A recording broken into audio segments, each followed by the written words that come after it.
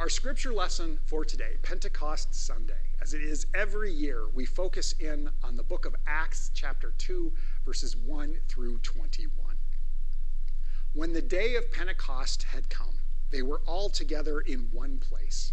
And suddenly from heaven there came a sound like the rush of a violent wind, and it filled the entire house where they were sitting. Divided tongues as of fire appeared among them, and a tongue rested on each of them. All were filled with the Holy Spirit and began to speak in other languages as the Spirit gave them ability. Now there were devout Jews from every nation under heaven living in Jerusalem. At this sound the crowd gathered and was bewildered, because each one heard them speaking in the native language of each. Amazed and astonished, they asked, "Are not all of these who are speaking Galileans? How is it that we hear, each of us, in our own native language? Parthians, Medes, Elamites, residents of Mesopotamia, Judea and Cappadocia, Pontus and Asia, Phrygia and Pamphylia, Egypt and the parts of Libya belonging to Cyrene, visitors from Rome, both Jews and proselytes, Cretans and Arabs, in our own language we hear them speaking about God's deeds of power." All were amazed and perplexed, saying to one another, "What does this mean?" But others sneered and said, "They are filled with too much wine."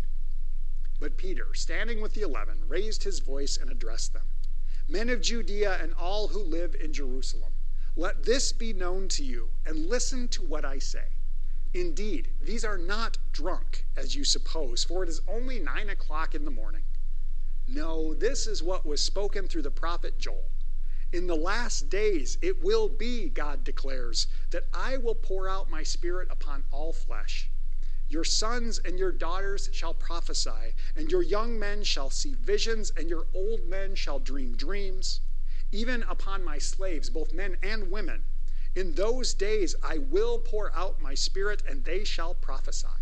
And I will show portents in the heavens above, and signs on the earth below, blood and fire and smoky mist. The sun shall be turned to darkness and the moon to blood before the coming of the Lord's great and glorious day. Then everyone who calls on the name of the Lord shall be saved." The word of the Lord. Oh, people of God, may the grace and peace of our triune God be yours today and forever. Amen. Many of you have probably heard me talk before that I am a video gamer. I have enjoyed video games pretty much my entire life. I've enjoyed the progression of them as time has gone on, and the improvements in the technology and the systems themselves and what you can do with them. And one of the things that I love to do more than anything right now is actually online gaming with several of my friends who I have known for years. We do this pretty regularly, and through the advent of the internet and online connection, it's wonderful because we can play games together from anywhere in the world. And what's really, really fun about it is that we can be connected and not only be playing together, but we can also be talking to one another. We put on headphones that click into our controllers, and we're able to play the game and talk to one another, almost like we're sitting in the same room, even when we're not. Now, one friend and I do this with one another a lot. We've got a game that we enjoy playing together, and we oftentimes do this. And when we're talking to one another, we're talking about, this is what I'm seeing, he's talking about what he's seeing. We talk about strategy and where we want to move to and all this different stuff, and it's this audio connection that we have. Every once in a while, though, because the internet signals can be a little strange for whatever reasons that I don't always understand, sometimes that audio connection will get interrupted. Sometimes it's the full connection and we'll completely lose connection, and we have to one of us will have to back out of the game and we'll kind of start over. That happens sometimes. But I can remember one time in particular when, for whatever reason, the signal hiccuped and we lost one aspect of the audio connection. We were still connected in the game. He could still hear my voice, but I could not hear him. And so in that moment, it got really, really tricky. And we were on our phones texting one another, and he sent me a message. He's like, "I can hear you, but you can't hear me." So we knew that was going on. And so in the game, as we were playing, waiting for the connection to somehow get reestablished, we had to find a new way of communicating. Now, since he could hear me, I would speak to him and basically lay out a plan with yes or no, with a question that was a yes or no answer. And we determined through his movement within the game, what I could see if I looked at him in the game, that he could answer yes or no through a movement. If he agreed, if he wanted to say yes, he would make his character squat twice. So if I would ask, like, should we go over here? And if he wanted to say yes, he would go. But if he wanted to say no, he would jump up once. So should we go over here? And he wanted to say no, he would jump like that. That was our visual answer, this new way of communicating that, let me tell you, didn't really work very well. And when that period was over and our connection got reestablished, we were very happy for it. Because that form of communication, while it worked, it did not work very well. I bring this up because the idea of communication, of being understood, is at the heart of our scripture for today. We hear this amazing story about the day of Pentecost. Now, the day of Pentecost happened 10 days after Jesus' ascension, when Jesus returned to heaven. Now, Jesus had long made the promise to the disciples. In fact, we talked about this last week, if you heard that sermon, that Jesus has told the disciples, remain in the city, remain together until you are empowered from on high. Jesus has made this promise that the Holy Spirit will empower them, and that is the story that we have today, the day of Pentecost. Now, the day of Pentecost in the Jewish faith is actually a great, great festival, and that's why so many people are gathered in the city of Jerusalem. We hear in the story that there are people from all over the known world. We heard all kinds of different places that they were from, places where they would have their own languages, where they had their own culture, where they have their own nationality even. There's all these different people from all over the world. Now, they do have a connection. We do hear that they are all devout Jews coming from different places, and that's why they're in Jerusalem in the first place. That is why they have all gathered. And perhaps it is fitting that God has chosen this moment for this revealing of power, this empowerment of the Holy Spirit, which comes blowing into this gathering, this small gathering of the earliest church in so many strange, eye-opening ways. Now, folks, I love this story. I get really jazzed up about it. I think it's just amazing, and I think it's kind of funny, and it's just this amazing, amazing thing in the life of the earliest church. Now, we have heard, if we read directly before this, that there's about 120 people that are followers of Jesus. That is the church. And they are all waiting for the empowerment of the Holy Spirit as Jesus had told them. Now, we've got just a little tiny bit of ambiguity here. When the story picks up with where we pick up today, we don't quite know if it's just the 12 disciples who are gathered together or if it's the whole 120 people. And maybe that doesn't really matter. Either way, it's this small group of people. But they are gathered. And as everyone is together, or is in the city, I should say, as they are all gathered together, the Holy Spirit shows up. Now, here's the thing.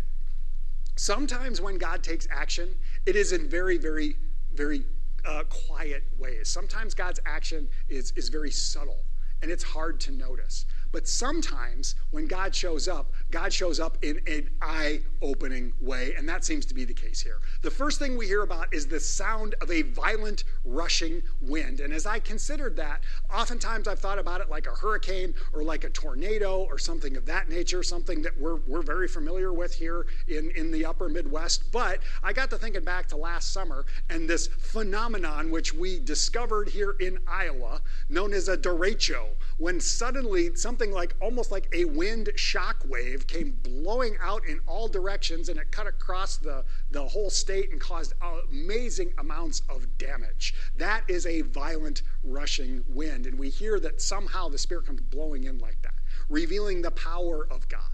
Now, that in itself is amazing. And then something even more amazing happens, something that's perhaps foreshadowed on this banner that's right up behind me. Tongues of fire rest upon each individual. Now, I can only imagine what that might have been like. I don't know what a tongue of fire exactly looks like. I can sort of imagine something in my mind, but who knows if I'm accurate or not. But can you imagine being in that room and looking around and seeing your friend over here and fire's on his head? Or perhaps you even look up and you can see fire on your head. I mean, scary, right? But regardless of this scary nature of violent rushing wind and now fire, or something like fire, whatever that means, they begin to speak in different languages or different dialects. They are empowered by the presence of the Holy Spirit to speak in the native language of all these different people, all these gathered people who are all around. They're speaking of the deeds of God's power. A crowd gathers together. Now, what exactly gathers the crowd? Well, it could have been that they also heard the wind. It could have been the sight of these tongues of fire, whatever that is, that draws a crowd like, hey, what's going on over there? The natural curiosity of people to go and check things out. Or maybe it's simply because they begin to hear these people speaking in their language and it catches their attention. And they're hearing about the amazing deeds of God's power. The people gather and they are amazed at what they are witnessing. All of this going on. Now, what seems to be the most amazing thing for them, for those people who were witnessing it that day, is that they recognize this gathering of people as being Galileans. Now, Galilee is, of course, a small region in the northern end of what we now call Israel or Holy Land. It's one of those places that would have their own kind of culture, their own kind of dialect. All of this applies, just like the larger scheme of things. But they recognize them as Galileans, and yet they're hearing these Galileans speak in our language, speak in our native dialect, what we're used to back home. And it's incredible. We hear that the people are amazed.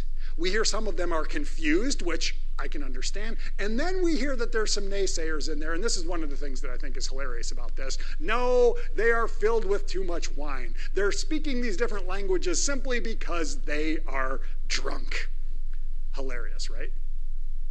With that accusation, with this little bit of pushback, Peter stands up among them, among these gathered people who are simply empowered by the Holy Spirit to share in the deeds of God's power. And he shares this long sermon. And the first thing he says is he's like, these guys aren't drunk like you say. It's only 9 o'clock in the morning. They haven't had time for the party to really get going yet.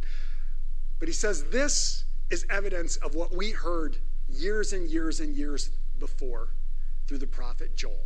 And then he talks about how in the last days, God declares this. I will pour out my Spirit, my Holy Spirit, upon all people.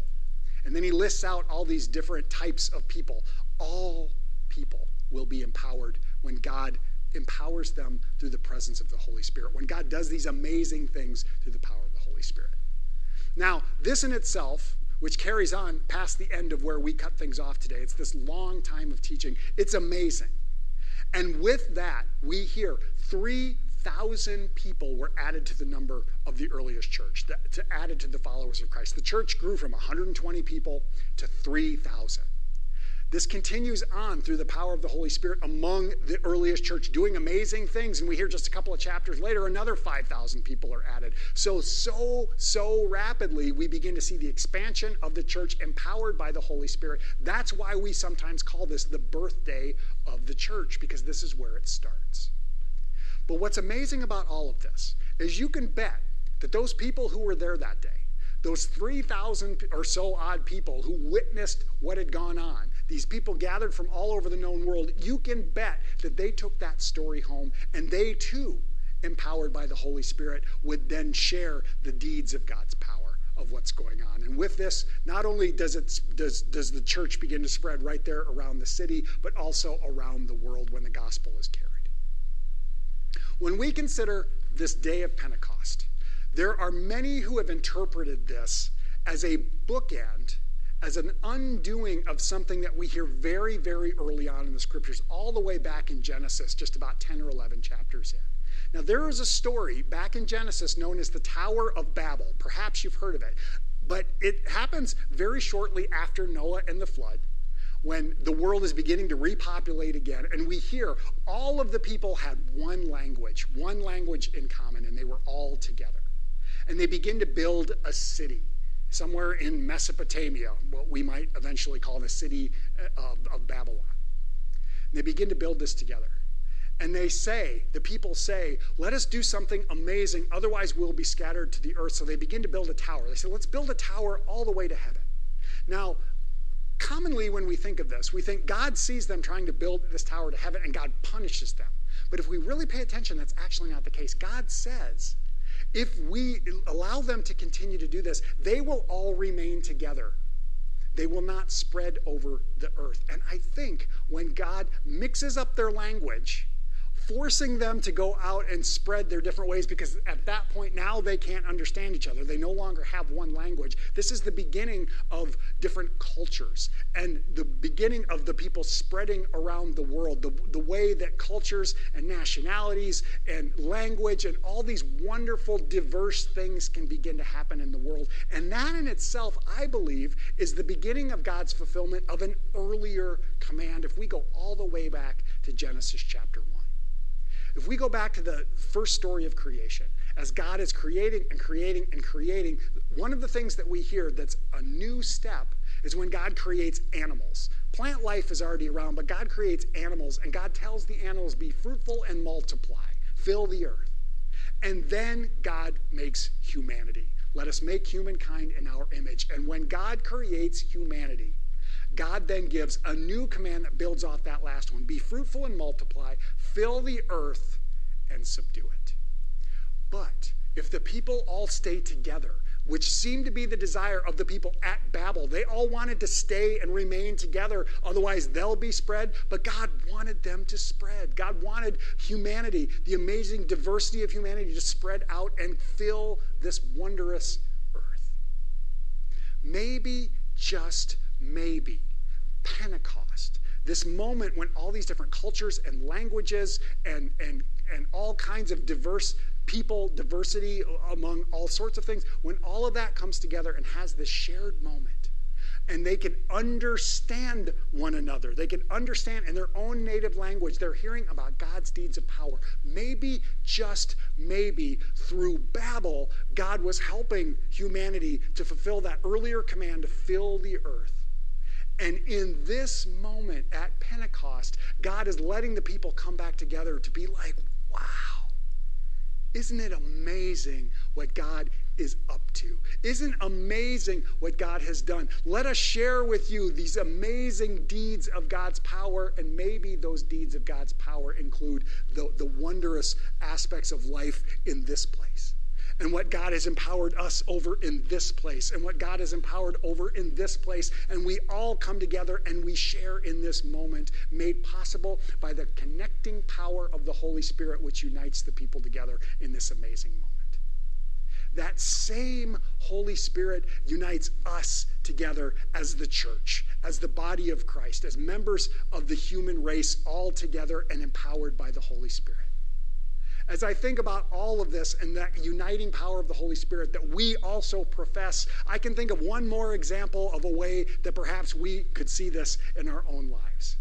And that is through a practice that we do every week when we gather together and worship, and that is through the expression of the Lord's Prayer. Remember, the disciples asked Jesus, Lord, teach us to pray, and he rattles off the Lord's Prayer. In recent years, probably about the last 15 or 20 years, a slightly different wording of the Lord's Prayer has emerged. It's worded differently in one of the newer hymnals compared with what we use here in Underwood. And so there's one version of the Lord's Prayer, and then there's another slightly different version of the Lord's Prayer, where basically a few of the phrases are just a little bit differently, but they mean the same thing.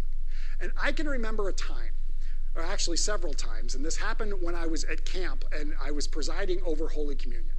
And when I preside over Holy Communion, perhaps you've noticed this, normally we'll go through the words of institution and then together we pray the Lord's Prayer. And that's my approach whenever I preside at communion. And so doing this, I acknowledge these times at camp.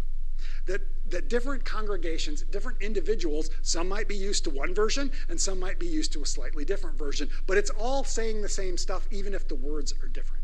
And so I've encouraged them when we reach the time of the Lord's Prayer, I want you to utilize the version that you are used to.